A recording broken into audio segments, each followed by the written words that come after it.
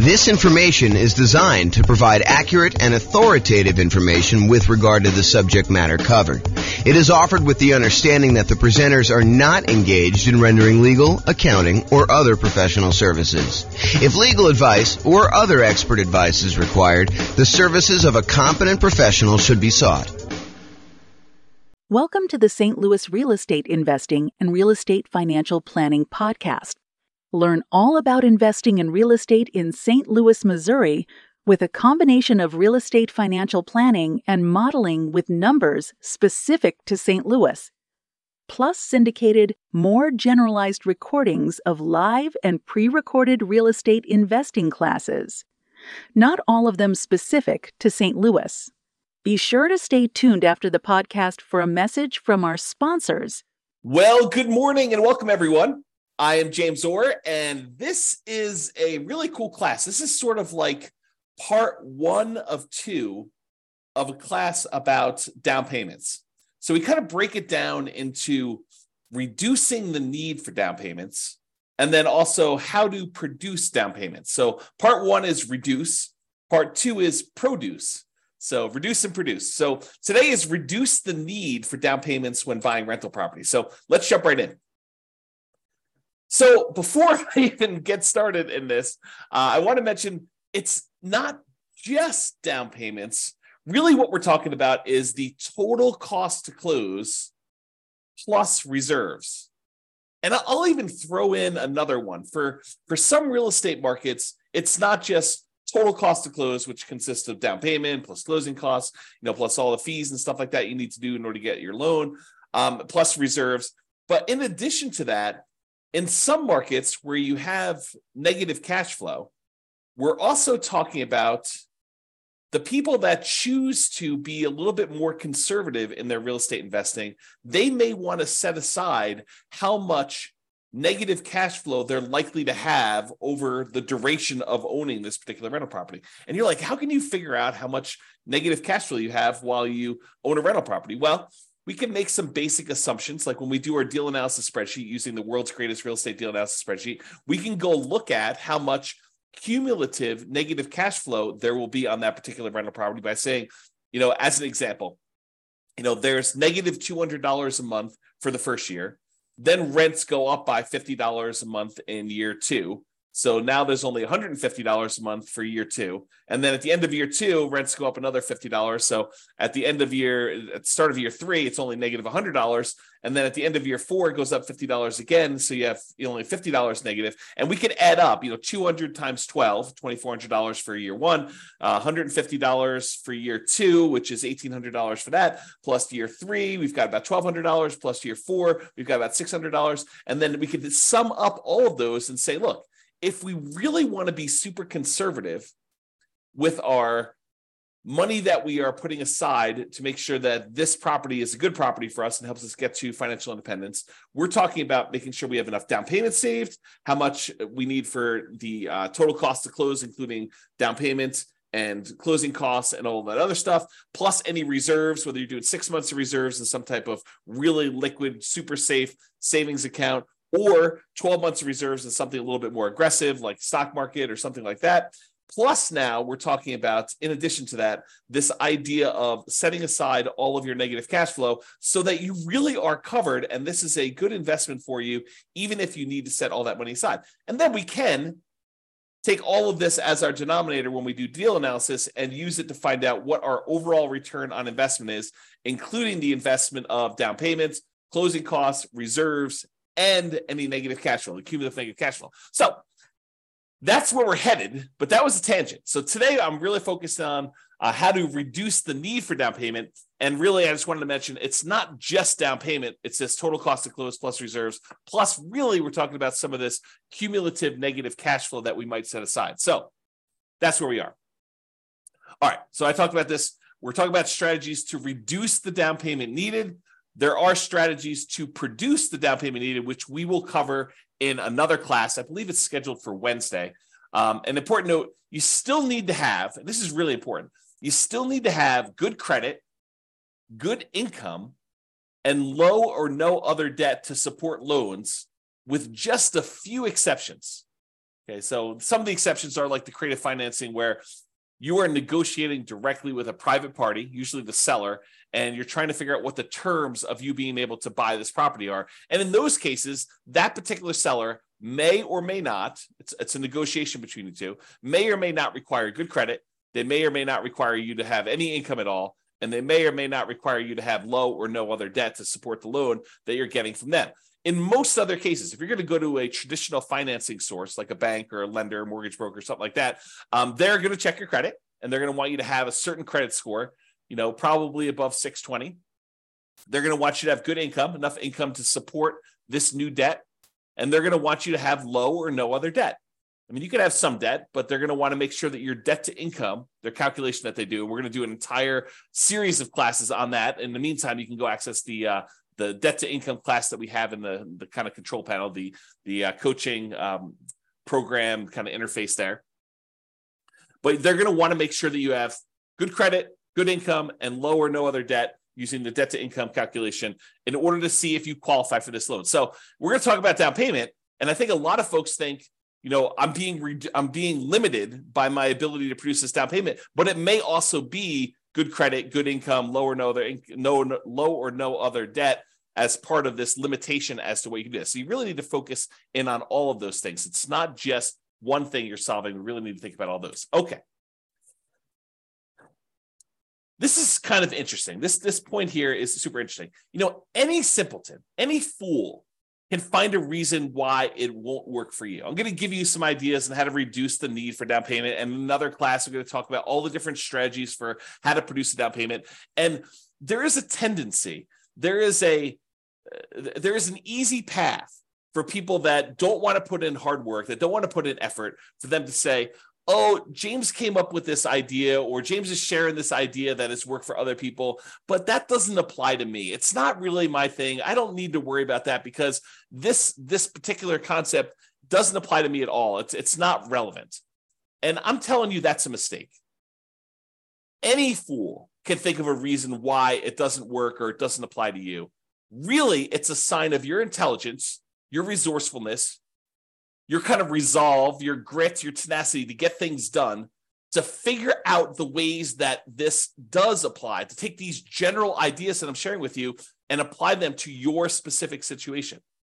And I can't really do that for you. And if you want to, share ideas on the coaching sessions, we could do that. We could talk about how this applies to you and help you implement that. But really, you have to think about this for yourself.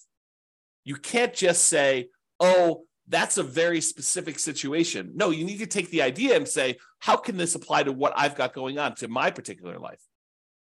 So just keep that in mind, that will it work for me is really not a question of, does the direct exact example that James used apply to me, but really, does this generalized concept, how can I make it apply to me? And maybe it's not a direct application. Maybe it's sort of like a partial application where, maybe I can't get that full benefit, but I can get this little benefit and make that work for me. Okay, so that's where we're going there. All right, so let's jump right into the reduce things.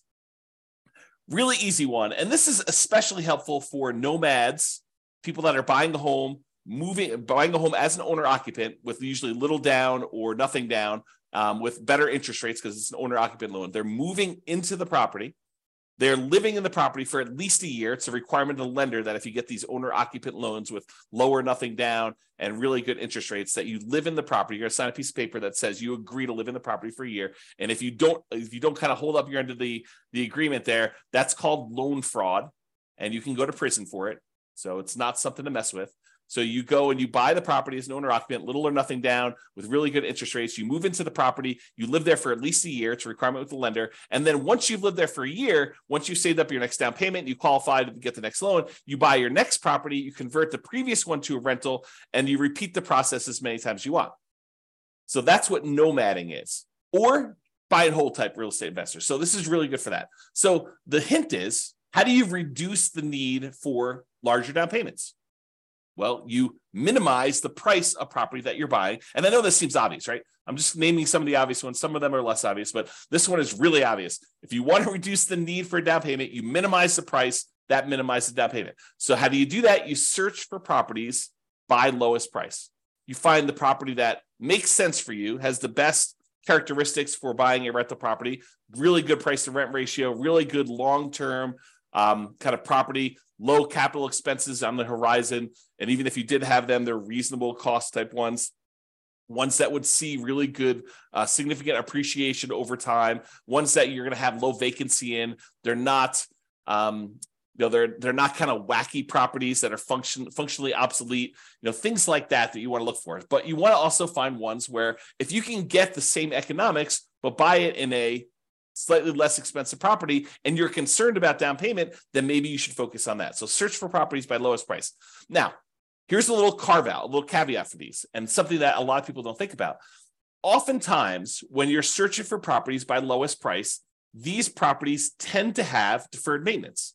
If you think about it mathematically, imagine making a list of properties from the lowest price to the highest price.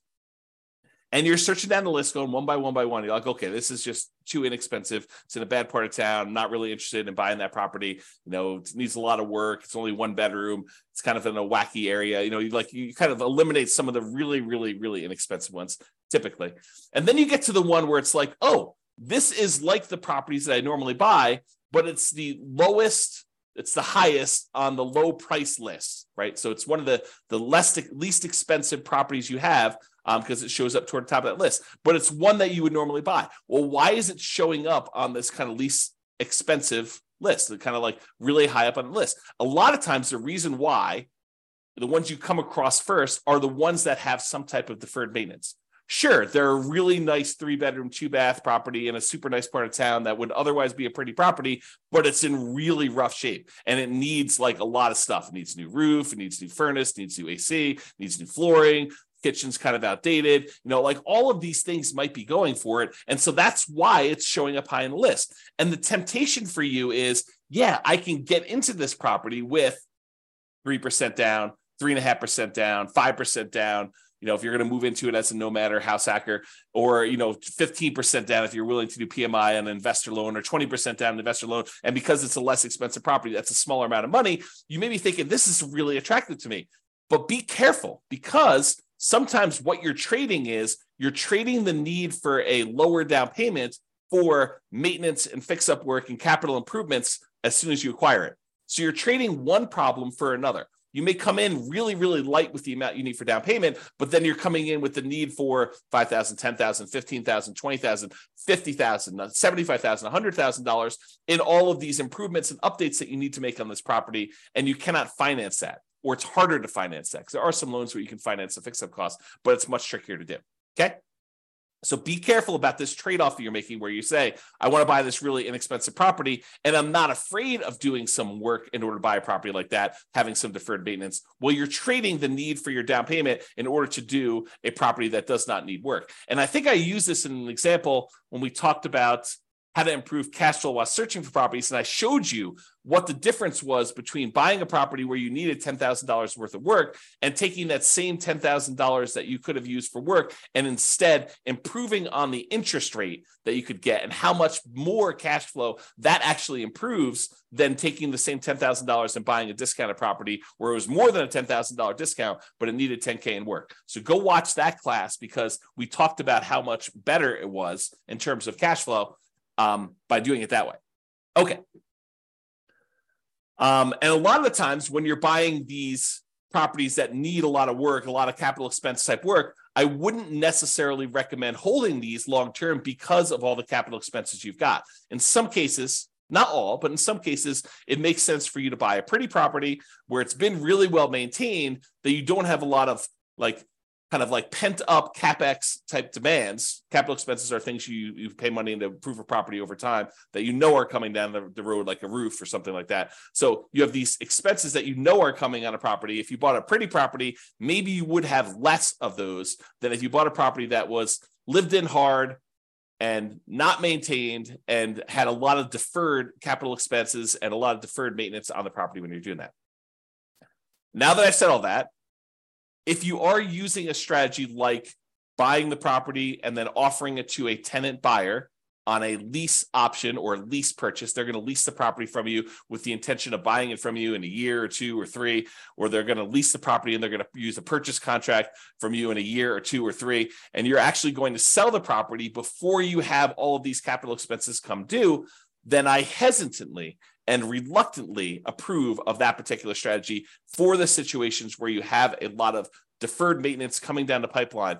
But you could just as easily get caught in that, right? Like you could say, hey, my roof is going to be due in 8 years. And so as long as I get into this property and I use a lease option with a tenant buyer on the way out, a tenant buyer is a tenant who's going to buy the property from you. Tenant buyer on a lease option or rent to own is another way of saying that.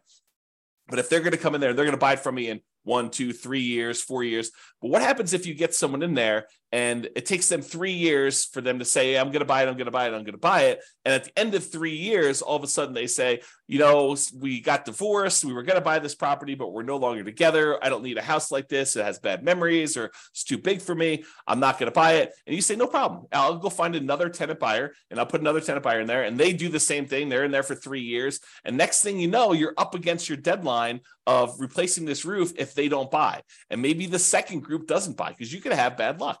You could have a tenant buyer go in there and they have every intention. They look like they're going to close tomorrow, but tomorrow turns into a year and the year turns into 2 years and that turns into 3 years. And then they're divorced or no longer wanting it. Their kids move out. They have more kids. They need a bigger house. They need a smaller house. They get transferred for their job. All these things happen that are sort of outside your control. They end up not buying. And the same thing happens on the second set, which is just, you know, just the way things work. It's not bad luck necessarily. It's just you had a group that you thought was going to buy, they didn't. You had a second group you thought they were going to buy, they didn't. Next thing you know, you're at your 8-year points and you've got to actually fix a roof on that property. And you were not expecting that. You were not expecting a $10,000, $15,000 roof on a property.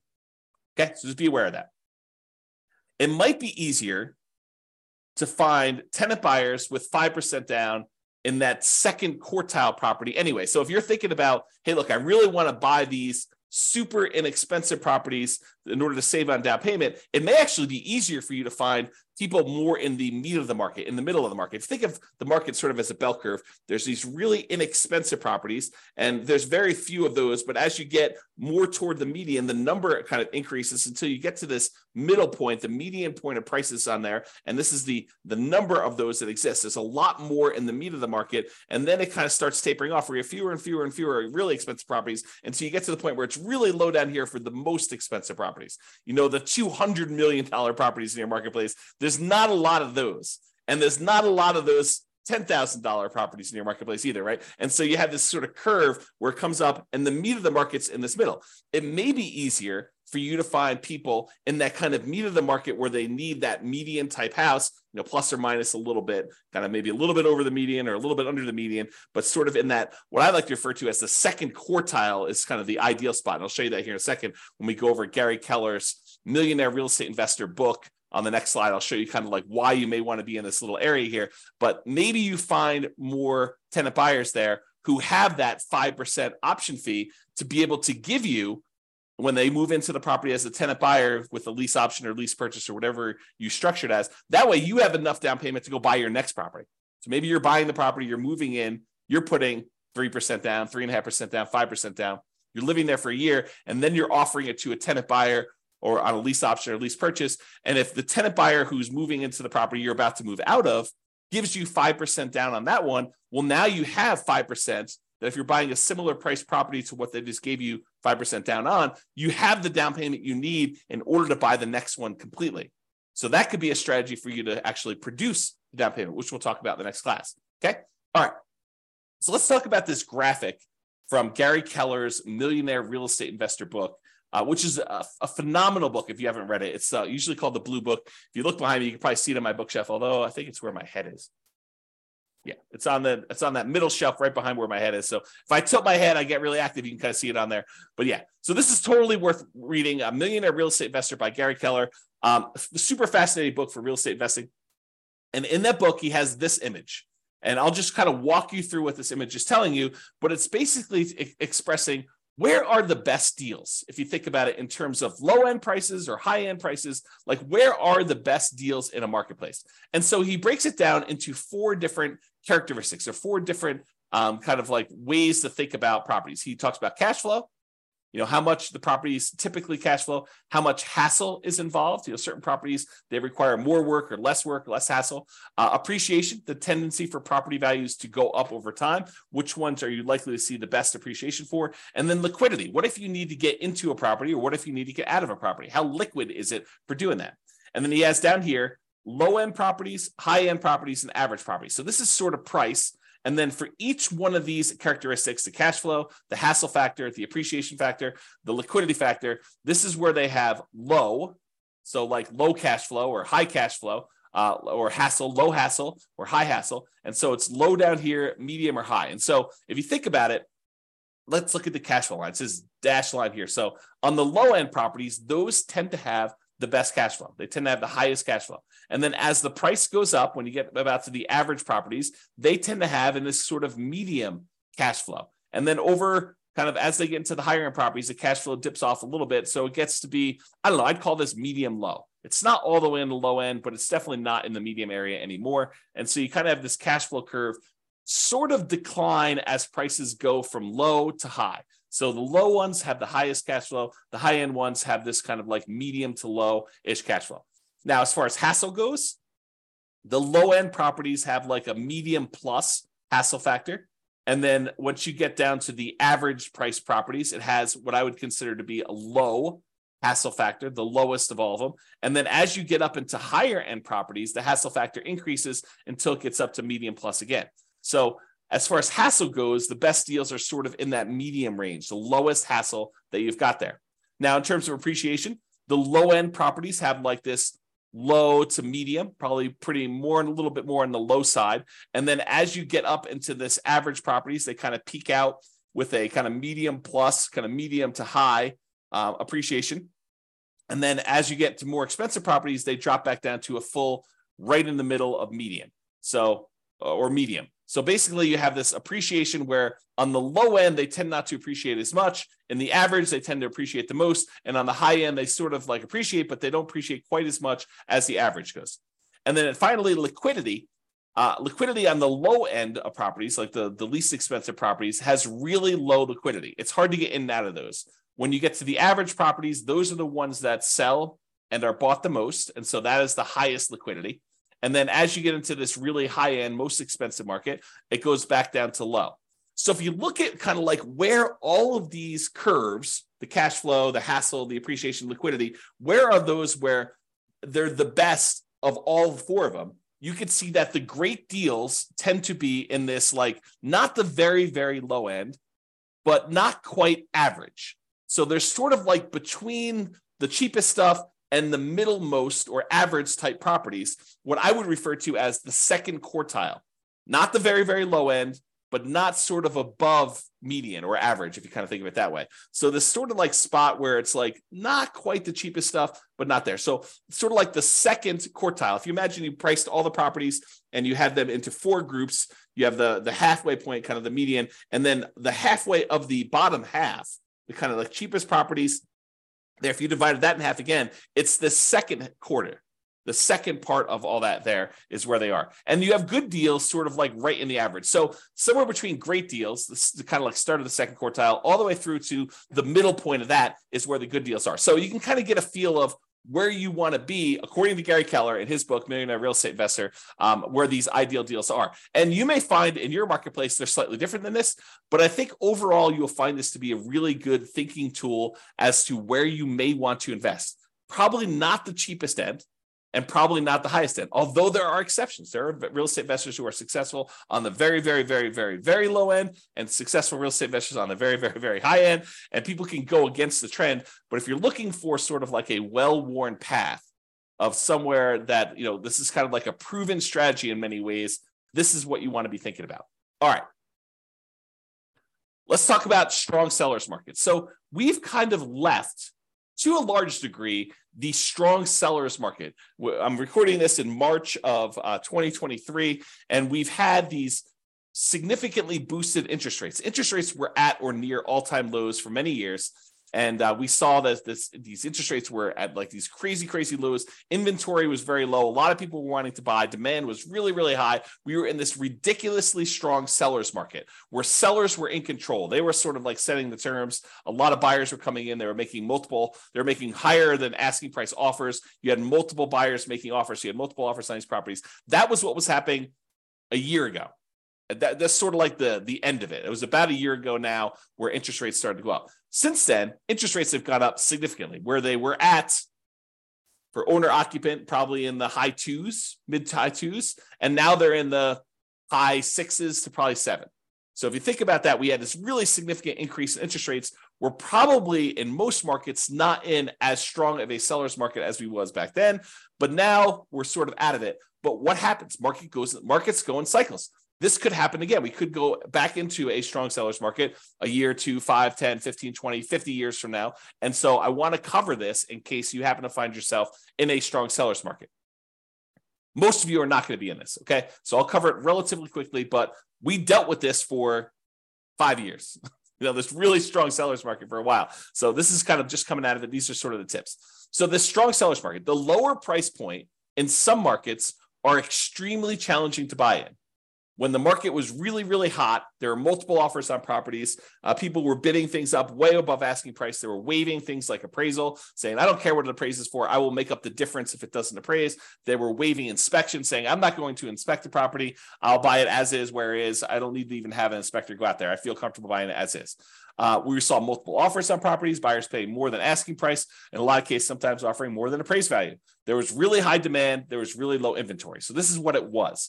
Now, if you're having to be aggressive to get offers accepted, like having to waive or limit your appraisal conditions or waive or limit your inspection conditions, then it may be more than just the minimum down payment that you need. If that is the case in your marketplace where you're having to waive or limit your appraisal conditions or waive or limit your inspection conditions, then you might be talking about more than just my down payment plus my closing costs, plus my reserves, plus maybe some negative cash flow if you're kind of thinking of it that way too.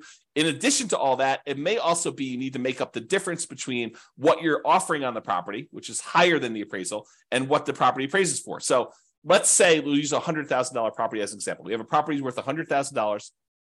And because the market is so crazy hot and there are more buyers than there are properties for them, you have 20 buyers making offers on this one $100,000 property. And the property really is worth $100,000. That's what it's going to appraise for. But you're like, look, I really want this property. And so you say, I will offer you $101,000. And the next guy comes in and says, I'll offer you $105,000. The next guy comes in, I'll offer you $110,000. And you're like, well, I really want this. And I've been making offers on a bunch of properties and I haven't got them. I'll offer you $111,000. So you end up in the point where you got the property under contract for $111,000. And the property appraises for $100,000. So now, in order for you to buy the property, and let's say you're able to get a 5% down, owner-occupant, nomad type loan. You're going to move into the property, you're going to live there for a year, and you're going to convert there. So you only need 5% down. So you would normally need 5% down of whatever you purchased, whatever you paid for the property. So if you could have bought it for what it appraised for, $100,000, you would have needed to come up with $5,000. Okay, 5%, $5,000 on a $100,000 property. But because you had to bid $11,000 above what the property is worth, now the lender says, okay, you need to pay 5% of what the property appraised for, $100,000, so $5,000, plus you need to make up the difference between what it appraised for, $100,000, and what you offered, $111,000.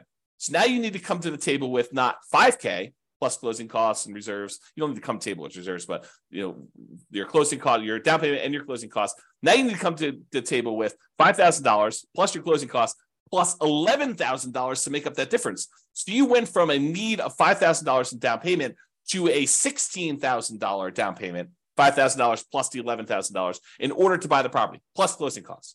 Plus you'll need reserves. Plus, if you want to actually have set aside any negative cash flow, you would do that, okay? So you'd be making up the difference between appraisal and having to do work on the property once you move in if you also waived your inspection. So you bought the property as is because you're like, look, a lot of people are getting these properties, and the really good ones, there's 25 people bidding. On the ones that need work, there's only 7 people bidding. And so maybe you still need to pay above asking price, but you're also bidding on these properties that need work because you're not afraid to do the work. But then when you move in, not only do you need the $5,000 in down payment, plus whatever you had to pay above appraised value. In this case, we said $11,000, but maybe you also need $5,000 worth of work on the property just to get it to the point where it's good to go. So realize that in these strong sellers markets, a lot of times it's more than just down payments and closing costs and reserves and accumulated negative cash flow. Sometimes it's making up the difference between appraisal and any repairs you need on the properties as well.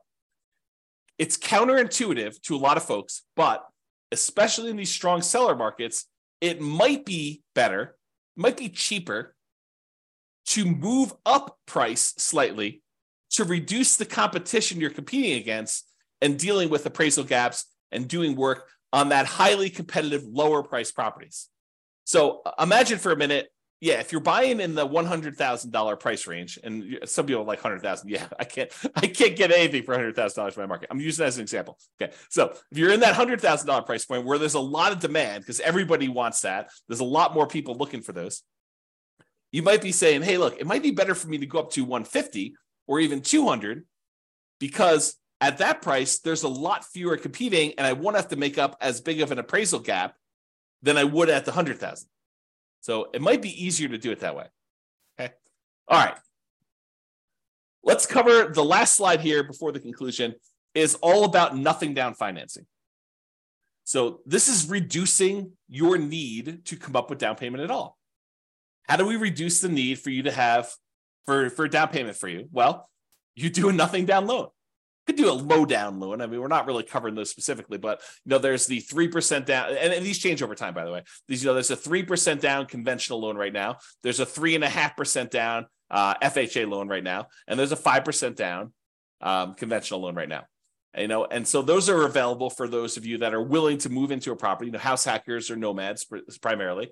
And there is a 15% down non-owner occupant investor loan where you don't need to move into the property, but there's PMI on that. And usually the interest rate on it's pretty ugly. But let's talk about nothing down financing. Really, I kind of break this down into kind of like the 5 major sources and then all the creative deals, which we'll talk about very briefly here as well. So let's talk about nothing down financing options. Number 1 is hard money. Hard money are lenders who are in the business of loaning money to people on investment properties, not usually owner-occupant properties, because the rules for owner-occupant loans are very different than the loans for commercial or kind of like investment properties. So a lot of the hard money lenders are not willing. I say not willing because they don't want to deal with all the regulations and rules and stuff like that. There may be an exception to somebody who does, but most of the hard money lenders are going to say, no, if you're moving into the property, we don't do loans like that. If you're buying it as an investment, doing like a fix and flip or something like that, then we'll loan money on those. So hard money lenders are people in the business of loaning money. Usually they're higher priced, shorter term financing sources where you could buy properties. But a lot of times, if you find the right deal, they can be nothing down. Not all the time. There are some hard money lenders that they don't care, even if you're buying the property for half off. They really want to see you have some skin in the game and they'll want 10% down regardless. But there are some hard money lenders that are like, look, as long as you're buying below a certain threshold, a really common one is 70% of the after repaired value. So if you're getting a really big discount on a property, presumably because it needs a lot of work, or there's some really motivational aspects of what the seller situation is where they really just want to get out and liquidity is more important than price to them. But if you're able to come in there with a hard money loan, you're able to buy the property, buy it for 70% of the after repaired value. Some hard money lenders will go in there and loan you 100% of your purchase price because they feel protected that if for some reason you fail to do the fix up or don't do what you're supposed to do, they can foreclose, get the property back, and they feel comfortable being able to make their money with a big enough discount that's 70% of the after repaired value. They can go in there and have their contractors finish the job or sell to another investor and get their money out of there doing that. So usually it's somewhere in that 70% range. Sometimes it's 65, sometimes it's 60. In some rare cases, it could be 75, or really, really rare cases, you might find someone willing to go to 80. Most of the time, though, it's going to be in that 70% range, and it might be very hard for you to find someone willing to go higher than that. Again, it's not non-owner occupant loans. You usually can't buy these properties to move into. They tend to be shorter term loans, really, really common to see 6 months. Sometimes they'll be shorter than that, 3 months. They want you in and out, or there's even dough for a day programs where they'll loan you money just for a day for you to buy the property, and then sometimes wholesale to someone else. Or They'll have like a 9-month term or a 6-month term with the ability to extend for some extra fees and doing that. They tend to be higher interest rates, and they tend to have upfront fees, which we call points. So someone, they say a hard money loan is, it's 18% and 4 points, which means you're paying 4 percentage points, 4% of the amount you're getting on the loan as an initial fee in order to get the loan, which is expensive.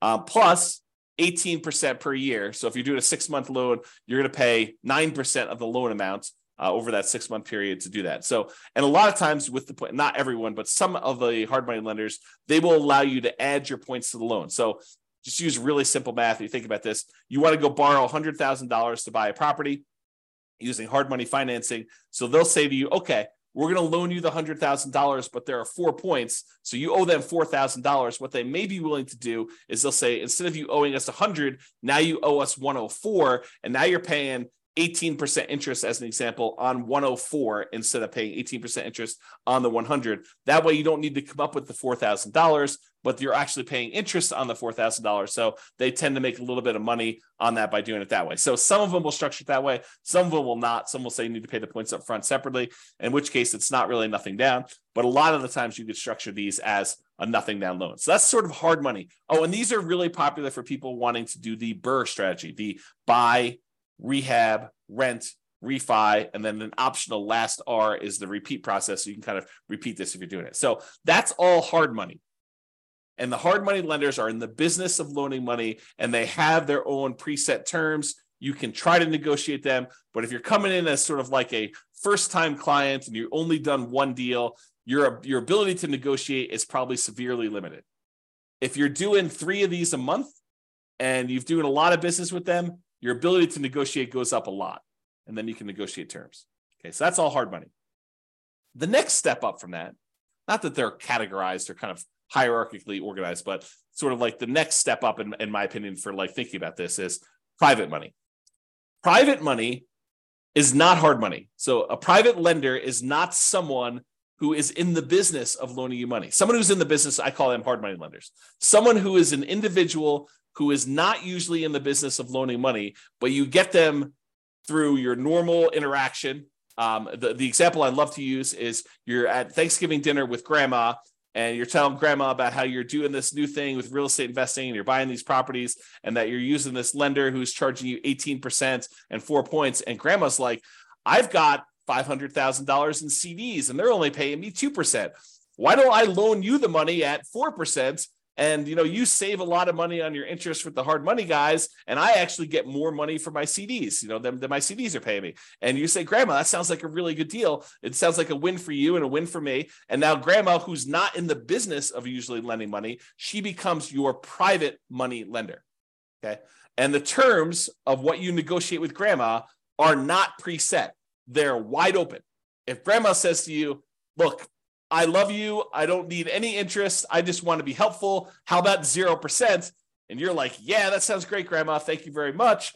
And she's like, no problem. You were going to get it anyway. I'd rather see you use it now. That makes a lot of sense to me.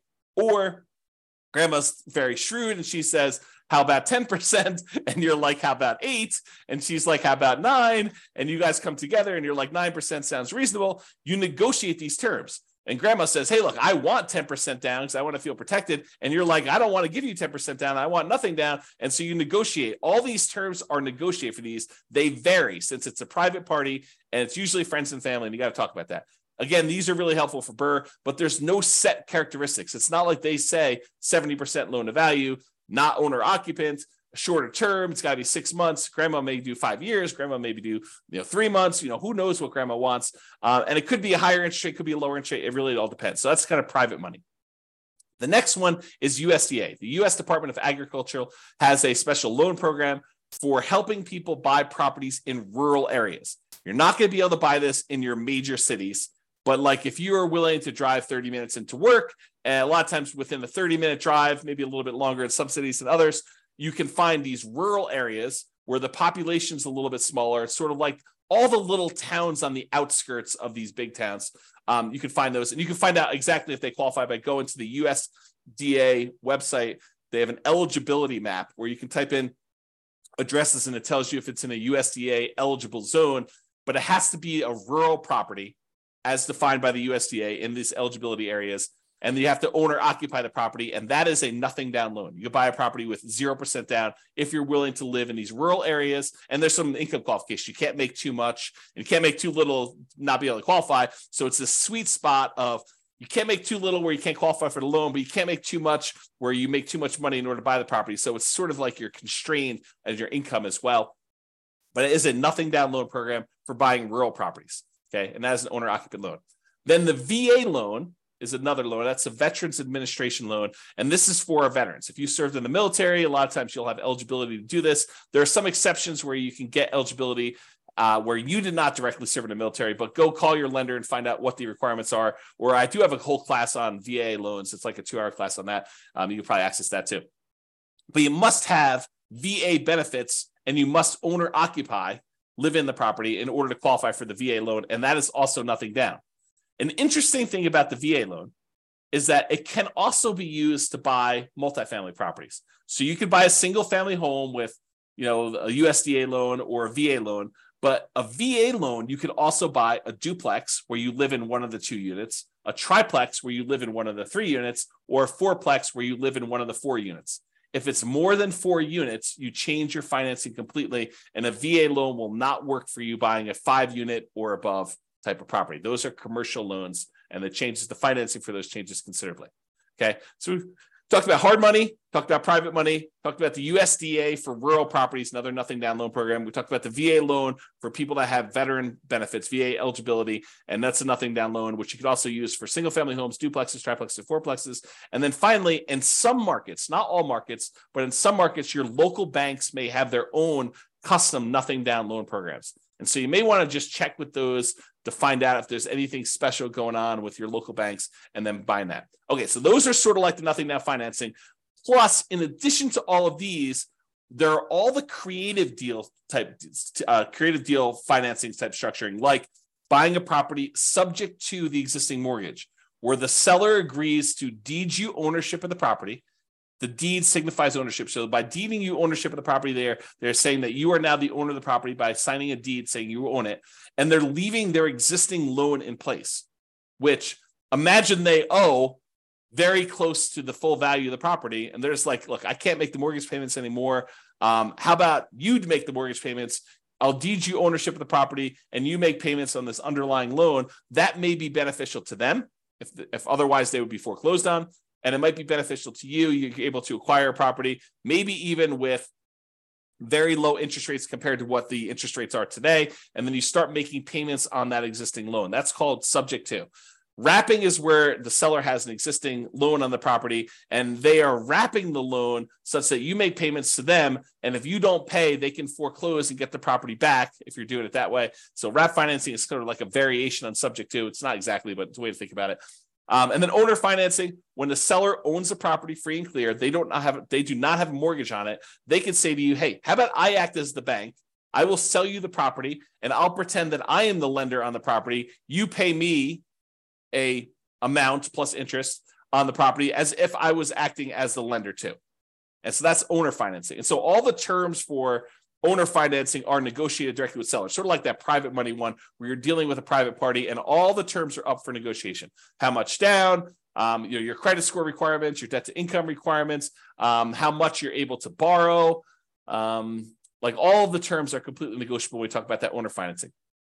Or in some cases, you have a seller who is saying, hey, look, I'm willing to lease you the property and I'll give you the right to buy it from me. We talked about this before where we offered that to a tenant buyer. A lease option or a lease purchase, kind of like a general way of describing this is rent to own.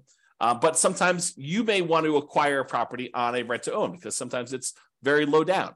Now, a lot of these strategies, subject to wrap financing, owner financing, lease option, loan assumption to a lesser degree, and all-inclusive deeds of trust, a contract for deed, like all of those creative financing stuff, a lot of times they may be nothing down. But in most cases, you're going to need to pay some money in marketing in order to find these types of deals. Sure, there are some ways to be able to find properties like this, creative financing, where it costs you nothing but time. making calls from people that are advertising properties for sale by owner, or, knocking on doors or something like that, where you're just doing manual labor to do it. But in a lot of cases, you're going to be doing direct mail or ads on, places like Google or something like that in order to find sellers that have a situation where your creative solution may be good for them. It may be a good fit for them. Okay. So those are all possibilities for reducing the need for down payment. Creative deals, they're flexible. I mean, they could be you need down payment, or they could be you don't need down payment. But those are sort of like the list of nothing down financing, hard money, private money, USDA, VA, local banks, and all the creative stuff subject to wrap financing, owner financing, lease option.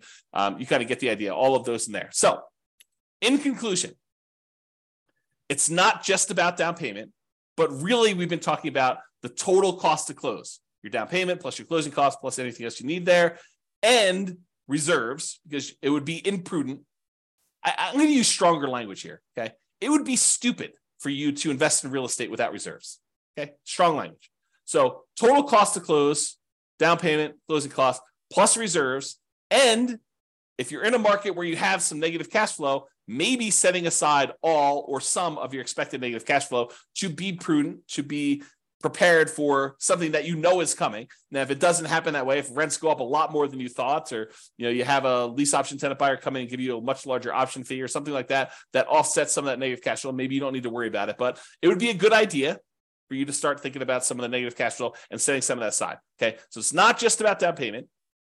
And in conclusion, any fool can say that this doesn't apply to them, but you should think about, as an intelligent person who is resilient, who has resolve, who has grit, who wants to make this a success and wants to apply this to themselves, you should figure out how it does apply to you. How can you change what I said so that it is applicable to your specific situation? And for down payments, today we really focused on reducing the need for down payments.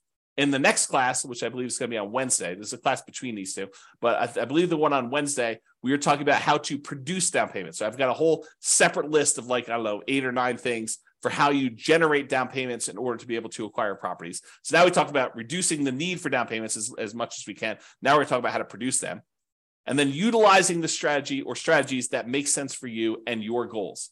Sometimes you say, I don't want to do this because my goal is to do it this way, and this is how it's going to get me to financial independence faster. So I probably shouldn't do that, even though it would reduce my need for down payment. It might be better for you to save up down payment and wait a little while, because that actually is a more direct route to your particular goal.